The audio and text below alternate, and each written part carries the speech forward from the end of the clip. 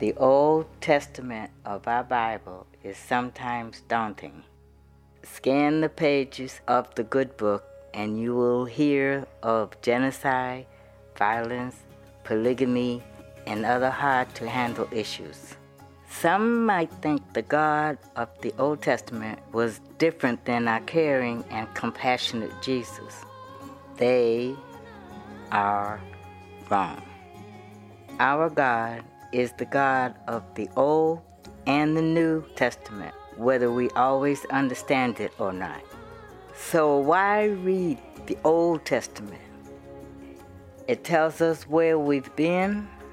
It tells us where we're going. We see the beauty of God's law, and it swells with prophecies about Jesus. We love the Old Testament because Jesus loves it. Join us as we continue our ongoing series, Origins, studying the Bible Jesus read.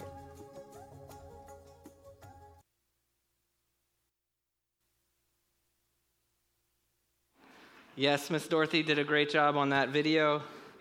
She's like, why did you pick me? What's your angle?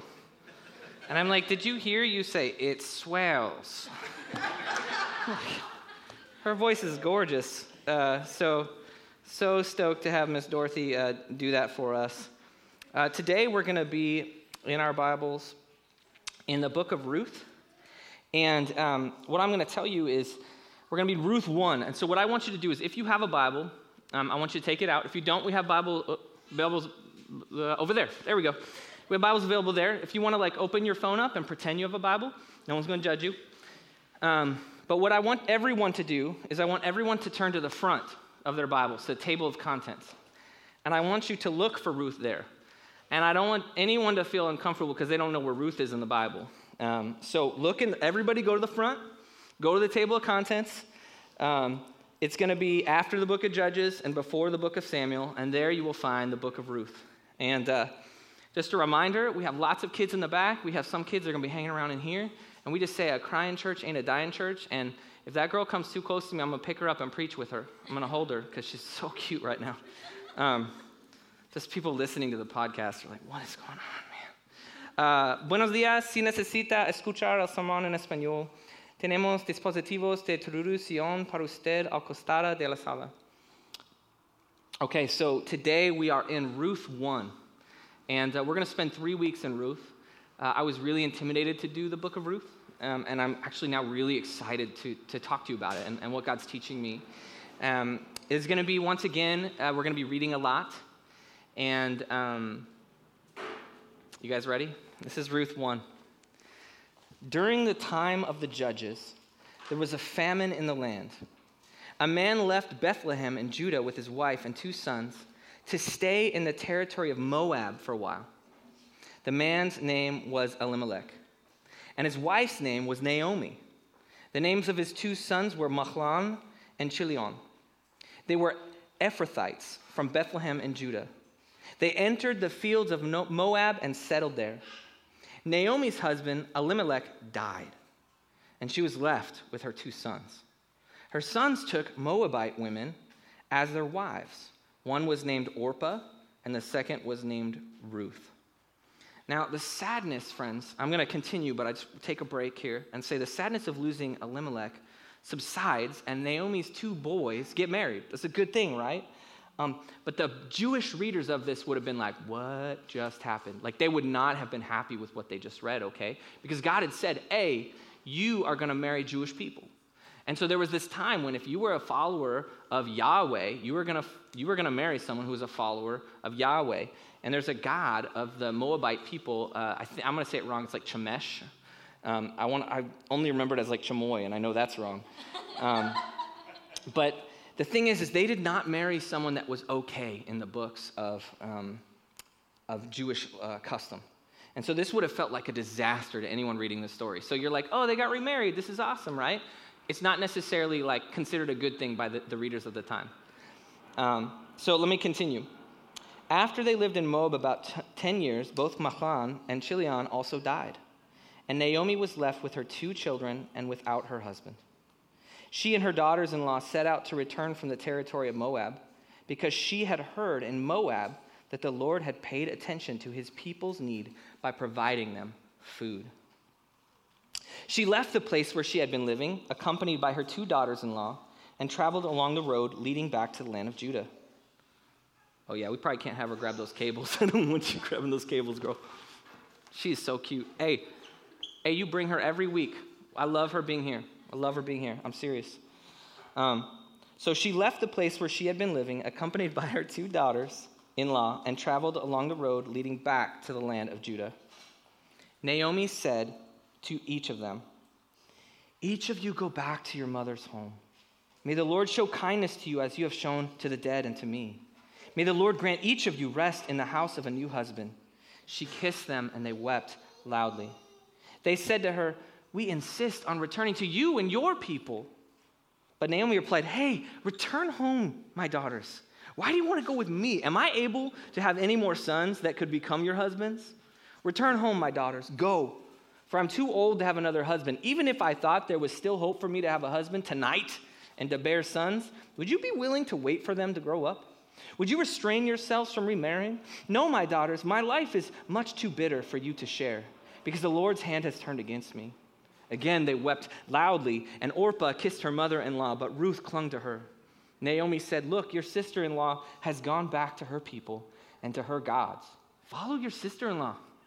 But Ruth replied, "Hey, don't plead with me to abandon you or to return and not follow you, for wherever you go, I will go, and wherever you live, I will live. Your people will be my people, your God will be my God.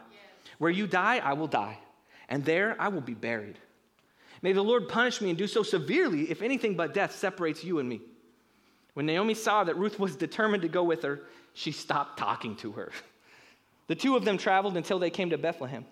When they entered Bethlehem, the whole town was excited with their arrival, and the local women exclaimed, "Can this be Naomi?" "Don't call me Naomi, call me Mara," she answered, "for the Almighty has been very bitter. I went away full, but the Lord has brought me back empty. Why do you call me Naomi, since the Lord has opposed me and the Almighty has afflicted me?" Now, friends, let me stop here just for another second. What does it look like to be a widow in ancient times where you don't have a family structure? This means death, friends. This means loneliness. There's no social security to take care of you. There are laws about what you can and can't do, but this is a death for her. A time when people did as they pleased and they didn't follow God. That's what we know about this time of Judges. This is when people did what they thought they should do, which means to be a widow meant hunger, meant homelessness, and often meant death. To be a widow in the ancient world was terrifying, and without her sons, that was her backup plan. Her hope was lost. Verse 22, so Naomi came back from the territory of Moab with her daughter-in-law Ruth, the Moabitess. They arrived in Bethlehem at the beginning of the barley harvest. Would you guys pray with me? Father, we thank you for the hope that you bring us this morning. But today I want to pray for those in our midst that are our moms, that you will bless them. God, I pray for your blessing on our single moms. God, I pray for your blessing on those who have had abortions. God, I pray your blessing on those who want to be pregnant but just can't. God, I pray for those who desire marriage this morning that have not had that happen yet. God, I pray for those who were abused by their moms, that you would bless and encourage them.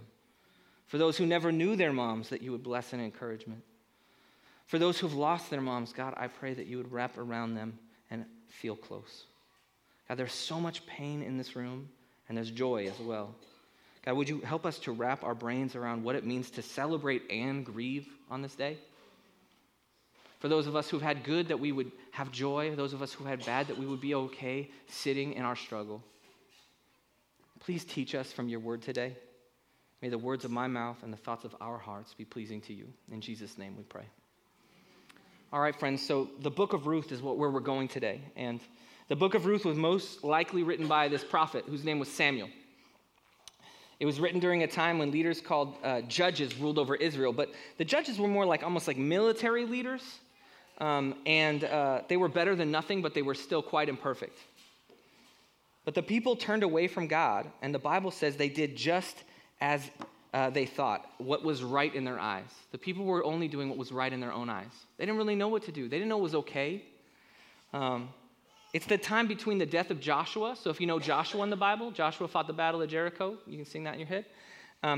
That was the guy that came after Moses, right? And it was the time before Saul became king, that first king who didn't turn out real great. Saul was the king before King David. So just giving you a little context of what's happening. So today for you, I have 2 points on suffering. 2 points on suffering. Happy Mother's Day! 2 points on suffering. This is a mixed bag today, isn't it? For a lot of us, it's just a mixed bag. And I hate it when I go to a place and everybody's like, hey, let's just all be happy. You know, like God's good, so we should always be happy. And it's like, well, I don't know necessarily if that's like the way we respond. I mean, we talk about what joy is. Joy is where we find comfort in pain. Happiness is just whatever happens to you. So like, yay, something good happened. It's based on that English word happenstance. Whatever just happens. But here we're talking about true joy that is found in the midst of serious pain, serious sorrow. Why did I pick this for Mother's Day? Because it's just painful for a lot of us. And so I thought, let's go with something painful. So there we go. My first point for you today is this. Struggling people don't need speeches. They need presence. Struggling people don't need speeches. They need presence. So in verse 8, Naomi said to them, each of you go back to your mother's home. May the Lord show kindness to you as you have shown to the dead and to me. May the Lord grant each of you rest in the house of a new husband. She kissed them and wept loudly. They said to her, we insist on returning with you to your people. But Naomi replied, hey, return home, my daughters. Why do you want to go with me? Am I able to go get more sons? And then skipping down to the end of verse 13, no, my daughters, my life is much too bitter for you to share, because the Lord's hand has turned against me. So Naomi has lost all of her protectors at this point, and providers. And while we can say like, oh man, this is kind of a male-dominated book, it's because it was a male-dominated society, wasn't it? This was our society, and this is what it was. So you have Orpah, which by the way, I just want to say, Oprah's name is based on Orpah. And it's a misspelling, like her mom misspelled it, and that's where we get the name Oprah. There you go, so the more you know. But Orpah and Ruth, they can remarry, but they've chosen to stick with Naomi at this point.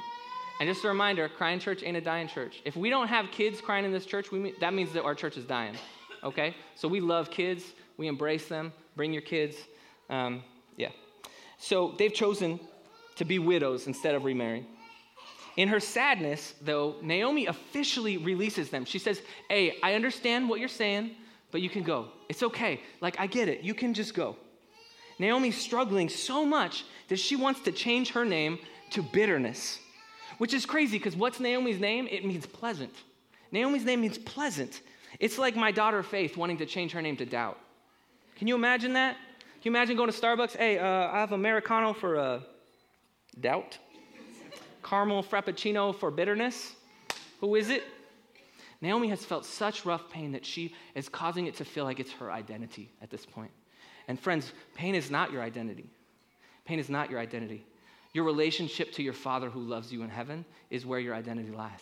But so many of us have felt so much pain, so much sorrow, so much hurt that we tend to say, this is who we are. This is who I've become. And that's not the way God sees us. We know most good things are forged in struggle and pain. That doesn't mean that we have to like it.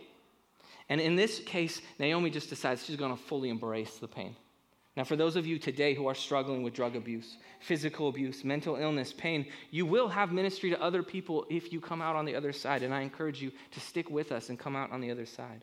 Because you've dealt with things others could not understand. God can use you on the other end of the struggle in the same way that he can use our friends here in the Word.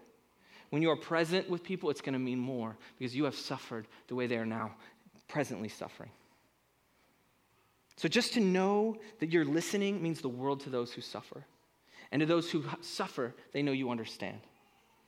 Now, you guys know that I'm a social dude. Like, if you know me, you know I'm a social dude. You can already tell some of my ADD is apparent in that I just want to go talk to everybody because I love people. Like, when I go to sleep, I miss people, you know? Like when I wake up, I'm like, gosh, it's been so long since I've been around people, you know? I need my batteries recharged. But let me tell you, there was a time when my appendix burst, and I became what you would call septic, where I had like the highest level of infection you could have.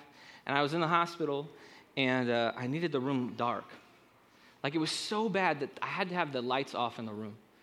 And all these people who knew me would come into the hospital, and they'd be like, Dale, what's up? How you doing? And I just remember like, no, you need to leave. Like, it was so crazy because I was so sick that when someone spoke too loud to me, it would cause me to feel nauseous. When someone bumped my bed when they were just coming in to say hi, it would cause me to feel nauseous. When someone put on like one of my favorite movies, like Braveheart, like which I should love, it caused me to feel nauseous. And so here I was in the hospital, and I was struggling, and I love people, and my wife would try and put on music for me. I'm like, no music. That's, if you know me, no music, like what the heck is going on? And the only thing my wife could do is she could come and sit. That's all she could do. She could sit in the room with me. That was the only way anyone could comfort me, is to just be there. And sometimes that meant that I was crying or like moaning or whining, and she would just be present. Not like, hey, how can I fix this? Do you want me to call a nurse? Do you want to shh, just be here. So what that meant is about 7 years ago, my wife did like almost all of our taxes in my hospital room because she just had the time to just be there and sit. But that was the kind of care that I needed in my suffering. And friends, I say to you that there's going to be a time when you are called to be a comforter to someone else. And here in this time, they're not going to need a speech. They're not going to need a, hey, bitterness is really lame. You shouldn't put your identity in that. You should really put your identity in Jesus. Maybe at that time what they need is presence and care and compassion. And sometimes compassion just means presence. In Romans 12:15, it says to rejoice with those who rejoice and to weep with those who weep. So in the midst of this great suffering, it is time for Naomi to finally go home. Maybe she'll find someone who can help her when she goes back to Bethlehem. But if either Moabite woman follows her, they're not going home anymore, are they? Actually, they're going to someplace new. They're going to someplace foreign. They're not going home if they follow her. Now, Orpah, she offers to stay, doesn't she? But she ultimately leaves. I think there's a little bit of that, hey, if there's anything I can do, you know, have you ever had anyone that says that to you? Like, hey, I'd love to help out. Just let me know, you know. That's kind of what it feels to me like what Orpah's doing. Other people have said, Orpah's just following commands. Like her mother-in-law said, hey, you need to go. And she said, okay, well, I'll do what you tell me. But I personally, when I read it, I think that Orpah's kind of given a little bit of a, yeah, I'll follow you. Hey, no, it's cool. I'll definitely come with you. But it reminds me of like what happens at my house in the middle of the night. Like it'll be like dead silent in the middle of the night and you'll hear that noise. I don't know. Maybe this is only for parents, but you'll hear the, ugh! And I don't know about you, but like just hearing that noise like causes me to gag. Like I hear the noise, I hear just one of my kids do that noise, and my instant like gag reflex comes out. I don't know if anybody else is like me, but I have a great sense of smell, and I just think, I hear that, and so it's at that point that something happens in my wife. And my wife becomes like a superhero where she goes out and it's like, oh, you were having Flamin' Hot Cheetos. Okay, well, we're going to work through this. That stuff dyes your carpet, by the way. And so there was this moment, this last time that happened, where yes, the Flamin' Hot Cheetos were all over the hall, and it's one of those, go to the toilet. What? Blah, blah, blah. Go to the toilet. And here I am, and I'm like there, and I'm like, I want to help, but I'm also like, okay, I'll be honest, like I actually shut the door to our bedroom. I shut the door, and I like went as far back into the corner of our bedroom as I could, and I'd be like, honey, if you need anything, do you need something? And my wife comes back out after some like scrubbing and stuff, and hey, this is my sin that I am telling you guys about, okay? I'm not telling you this is what you should do. I'm telling you this is what I did. And it's at that moment that my wife comes in. She's like, why aren't you helping? And I'm like, close the door. Close the door. I can smell it. And she's like, why aren't you helping me? And I'm like, hey, girl, I was calling at you. Hey, you need anything? You want some help? So that's what I was doing. And at the same time, my wife was like, really? Really were you calling for me? No, because Orpah was my role model here. Because I really didn't want to help. And this is what Orpah's doing. And I'm pretty sure that Naomi probably feels that a little bit. Like, hey, I'll go with you. And she's like, just go. Like, we know you're going to go back. Just go. Move on. And here, and the way you can tell the difference is there's quite a difference in posture, isn't there? There's a difference between Orpah and her sister-in-law. And when you truly are there in the thick of it, you're not just kind of in there. It's not just kind of like, hey, I know you're really working through this. I just want you to know that you can totally email me. Like, that's not how we talk to people who are struggling, is it? Hey, you got my email? No, this is hey, we want you to know that we're truly there for you. However we can be there for you. Do you need to go out? Do you need to do something? Can we help? And friends, we're all going to fail at this. We're often going to be more Orpah than anything. But for those of you who find yourself in the place of Naomi, we ask that you forgive us when we don't reach out to you enough. And for those of us who find ourselves being more like Orpah, let's see how God can change and challenge us to be there for people and not necessarily preach at them, but to be there with them because ultimately we love them. Now, while Orpah decided to pursue her own dreams, which is okay because Naomi told her to, so I'm not here to bash on Orpah, but Ruth decided to stay. What a commitment she has made. She is leaving everything she knows, and that is our second point, second of two, which is spiritual family is thicker than blood. Spiritual family is thicker than blood. Now, verse 16, Ruth replied, "Don't plead with me to abandon you or to return and not follow you. For wherever you go, I will go. Wherever you live, I will live. Your people will be my people, and your God will be my God. Where you die, I will die, and there I will be buried. May the Lord punish me and do so severely if anything but death separates you and me." When Naomi saw that Ruth was determined to go with her, she stopped talking to her. I wish I could figure out what this meant. Like, did she just get quiet and like, all right? Did she not even say all right? Did she just keep walking and like, well, I guess she's coming? Like, it's funny to me. I think the Bible is funny at times. Like, it doesn't actually say, like, she embraced her and said, oh, okay, honey, let's go. This is going to be great. Like, hop on the camel. No, it's just, all right. So I think it's funny. I don't know. When you read the Bible, like, I think God has a great sense of humor. But here's the thing. You guys know the term blood is thicker than water? Have anyone heard that? Do you guys know what that means? I don't think that everybody actually knows what it was originally meant to say. Because blood is thicker than water, something that I've always known it as, means family is more important than anything else. However, this is a really old term. And now the earliest time we have this term written on paper in a book is in 1737 in Allan Ramsay's book of Scottish Proverbs. And what it's explained in this book in 1737 is that those who fight together, those who are in battle side by side one another, those who fight against something else and shed their blood in fighting. Now, I bet, like, maybe some of our Marines and Navy and stuff might actually know what this means. But those who fight side by side, that is thicker than water.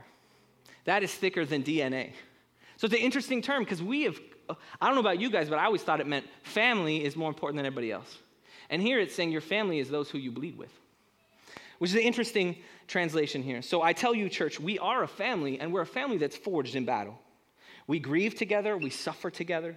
We fight the devil together. If that's weird for you, I'll just say we believe that. So we endure disease together, physical and mental illness. The church family is forged in blood, and it's true love. And it's there that we can find true family and true loyalty.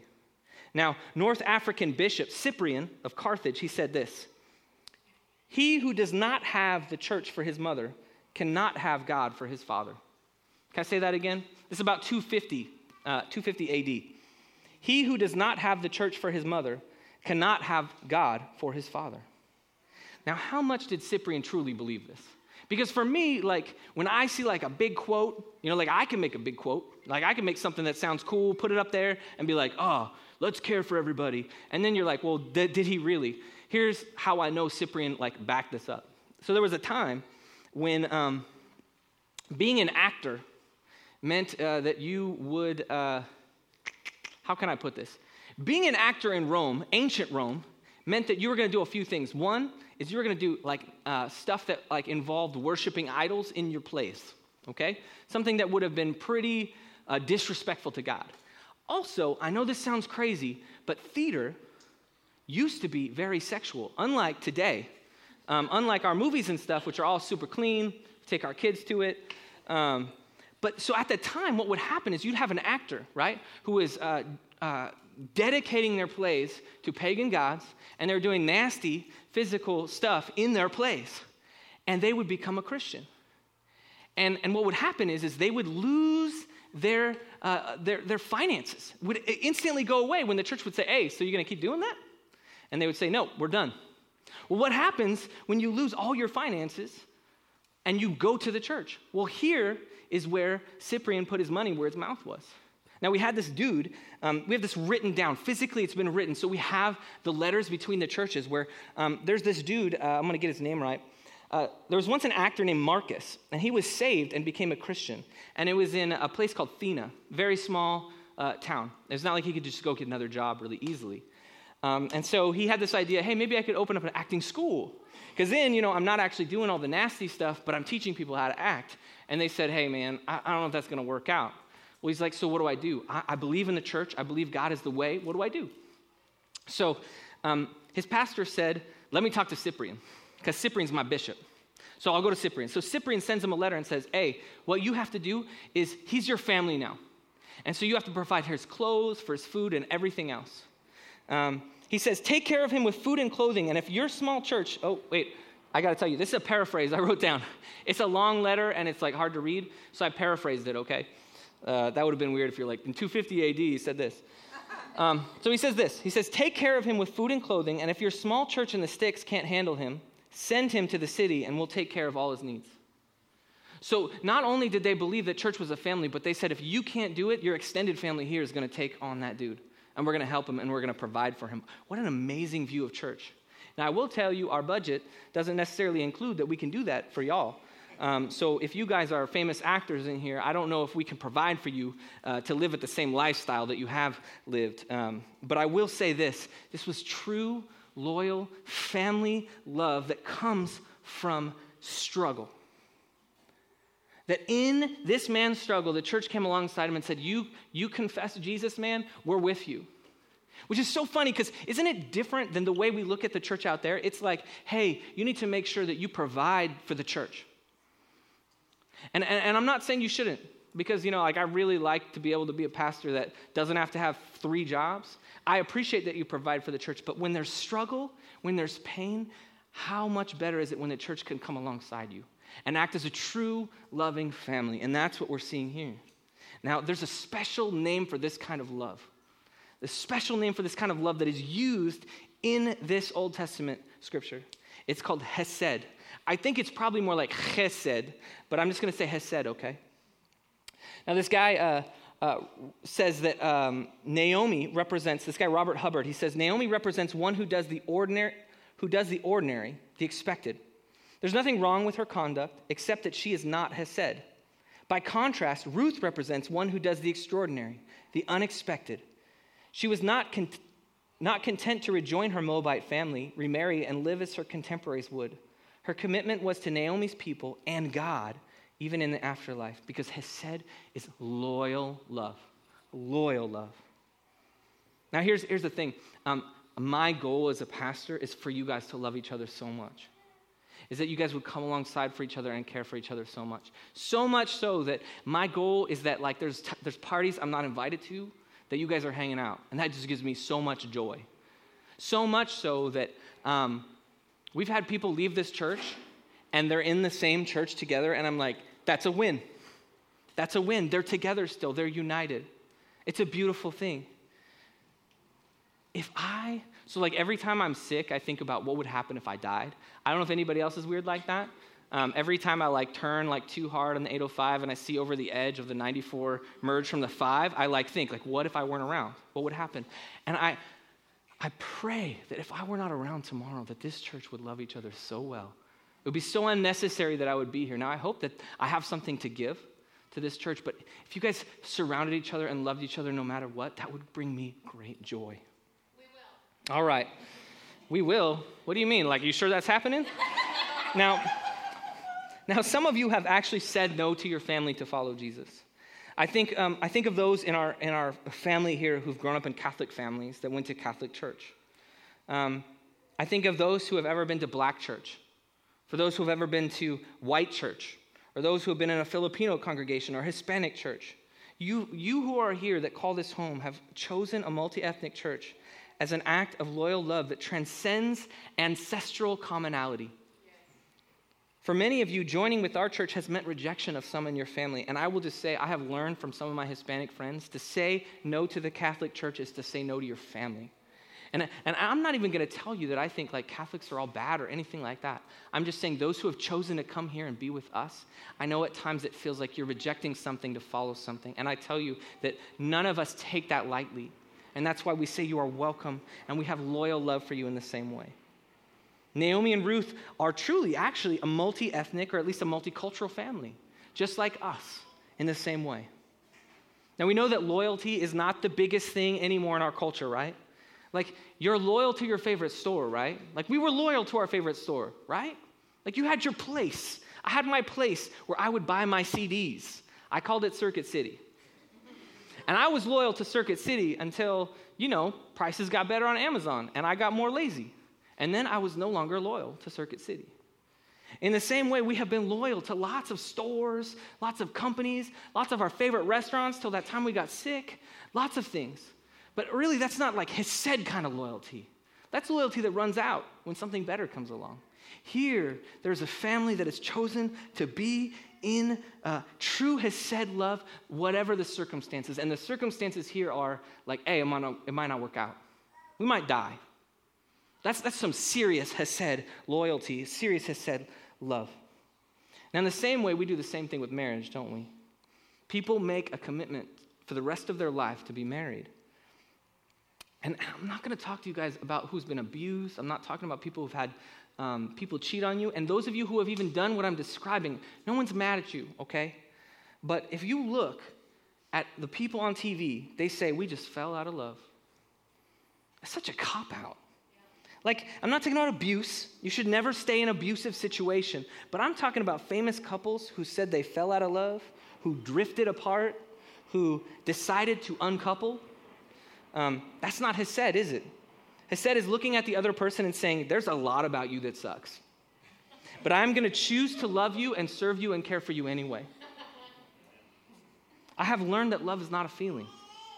Feelings come and go. I had some serious feelings for my wife. And I'm just going to be honest, before we were married, those are really confused with how hot I thought she was and all these other things that were intertwined with true Hesed love. But feelings come and go. Some of the feelings that we have are sinful. Man, sometimes I just feel lazy. But do I engage that? For my Christians, you will have people around you that constantly tell you to trust your feelings over the Word of God. And that's sin. And that's in all of us, okay? Love, true Hesed love is loyalty, and true loyal love as an action, as a choice. I am choosing to love you despite you. But friends, I'm not just talking about marriage. I'm talking about the church. Love is choosing to Hesed the people around you, even though they're going to screw up and sometimes get it wrong. Let me say this very clearly. The people in this room are going to do the worst things to you. Not on purpose, and some of them on purpose. And you'll have to decide, do I choose loyal love anyway? Do I choose to love these people even though they don't always deserve it? And I tell you yes, because the other option is being like Dwight Schrute from The Office. I'm gonna just quote you Dwight Schrute from The Office. He says this: would I ever leave this company? Look, I'm all about loyalty. In fact, I feel like part of what I'm being paid for here is my loyalty. But if there's somewhere else that valued loyalty more highly, well, I'm going where they value loyalty the most. Don't we do that? But no, God, no. We can't be like that, can we? Because true loyalty has to come first from God. We experience true loyalty from God because we reject Him all the time, don't we? Every day we say, I'm going to go my own way. But God has true loyalty to us. Proverbs 3:3 says this: never let loyalty and faithfulness leave you. Tie them around your neck, write them on the tablet of your heart. Friends, true Hesed love can be found only in Jesus. Because we have opposed God. We told Him He's stupid. We told Him we know better. And He still loved us. Such loyalty began with Him. And this is the gospel, friends. The gospel is this: there's nothing we have done to deserve the love of God. In His perfection, He left heaven and came to this earth and lived as a perfect sacrifice for us. Why did He do this? Gosh, I still don't know. That song we just sang, don't know why, but He's faithful. I don't know why. I don't know why he chose us. I don't know why when we gave the royal middle finger to God did he say, you know what, I like these guys. When we said, you know what, F you, God, and he said, all right, I'm going to do something for this. Like that doesn't make any sense, does it? Like we constantly, and you know what else? We constantly do that to him. It's the same way I treated my dad. Every time he would turn his back when I was a kid, middle finger went straight up. Don't tell me what to do. And a lot of times we do that to God still, right? Like, hey, I really want you to be around these kind people. I want you to try and like I want what's best for you. So maybe kick this habit and maybe you'll see that there's true success. And we just go middle finger straight up. And that very person is the person that God died for. So when he looked at us in our hate, in our disgust for him, he said, you know what, you're worth it to me. And he came to this earth, lived a perfect life for us, the perfect life we couldn't live because we deserved sin and death. We deserved what we deserved. We made our bed, we got to sleep in it. And still God said, no, they're better than this. I love them more than this. And so he died on the cross. Jesus willingly took on our suffering. He died on the cross so that we might have life. Not because we deserved it, but because we're a bunch of haters and he wanted to do something about that. What a good, loving, loyal God. And then he showed us its power when he was resurrected on the third day. He showed us that sin can't keep him down and death can't keep him down either. And when he did that, he showed his royal, loyal love for us. That love will not leave you. And friends, let me tell you this, when you are dumb, when you are an idiot, when you give God the finger, he is looking at you and saying, I still love you. Can't stop me from loving you. Can't stop it. Can't stop, won't stop. Some of us have messed up bad this week.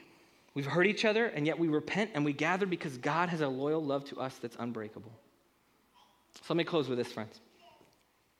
Moab had their own gods. Friends, we are Moab. San Diego is Moab. You go outside that door, and there are going to be gods all over the place. There are going to be things that are telling you, hey, follow this. Don't follow that.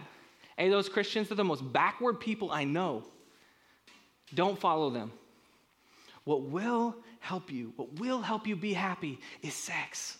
Oh, yes. If you just follow sex, then you're going to be stoked. Hey, meth is so good, you're going to be stoked for like 5 minutes and then not. Crack, same thing. Or how about this? Have people think really well of you. Don't do any drugs. Don't do anything bad. Just try really hard, and then people will look at you and say, oh, I like that person. That is the same thing. That is calling to you. Hey, just have everybody like you. And still, God says, I have a better way than Moab. Now, I've heard Tim Keller say this. He says, if your God never disagrees with you, you might just be worshiping an idealized version of yourself. If your God never disagrees with you, you might just be worshiping an idealized version of yourself. So those of us who claim Moab as home, who or what do we worship? We worship our feelings. We talked about that, right? Oh, my feelings just told me this. I woke up this morning and there was a beautiful sunset, so I knew that I should do this thing that's sinful. Our desires. That goes even further than feelings. I really want this. I'm hungry for this. I'm going to follow this. Likes on social media. Sometimes that becomes more important to us. How about fitting in, being normal? Sometimes that's our Moab. How about respect in the neighborhood? The way people look at us. How about progressive culture? I just got to follow the change. Everything's changing all around us. I just got to follow that, and then maybe I'll be happy and fit in. Our addictions, our families, sex, potential. Oh, well, I just know I'll be better down the road. And so I'm going to do everything it takes to get there instead of following God. But Luke 9:23 through 25. Luke 9:23 through 25. Jesus says that's not the right road. He says here, if anyone wants to follow after me, let him deny himself, take up his cross daily, and follow me. For whoever wants to save his life will lose it. Whoever loses his life because of me will save it. For what does it benefit someone if he gains the whole world and yet loses or forfeits himself? Ruth found herself at a crossroads, didn't she? Now you may find yourself too at the same spot. Do I go back or do I go the way of God? And I tell you, I found myself at the same crossroad. And I also tell you, some of you guys are not ready. That's okay. We'll walk with you as long as you want. You may need time to learn how to trust us even.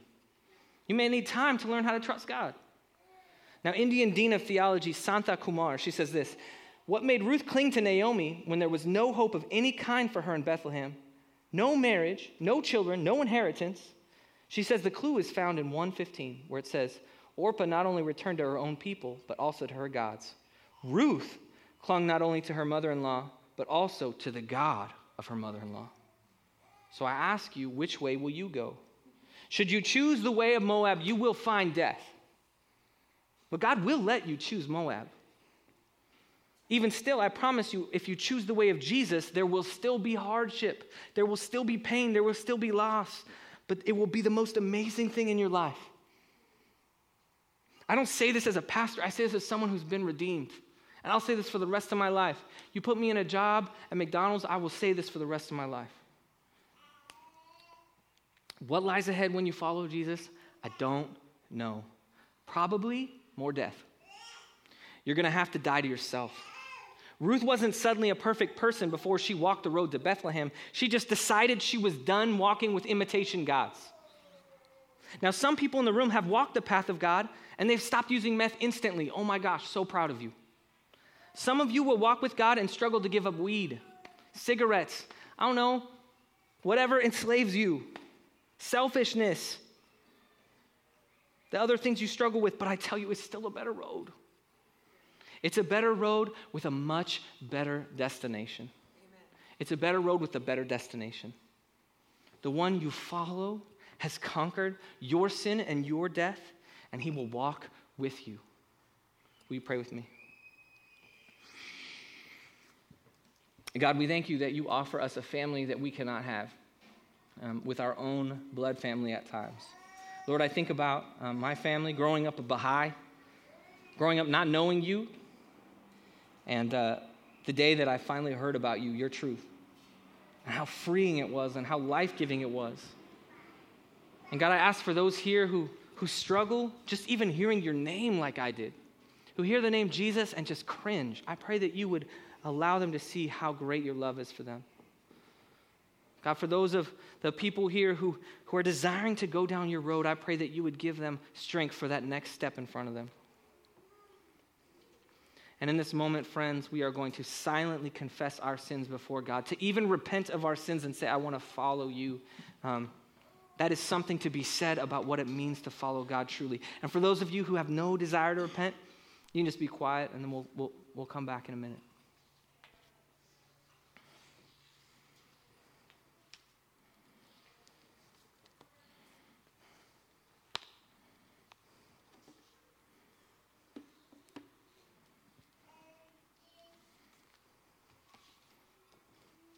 God, we thank you that you are willing to forgive us, that no matter how deep and dark and painful our sin is, that you will forgive us.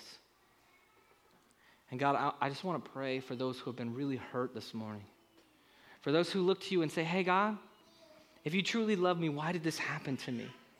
If you truly love me, why am I suffering so bad right now?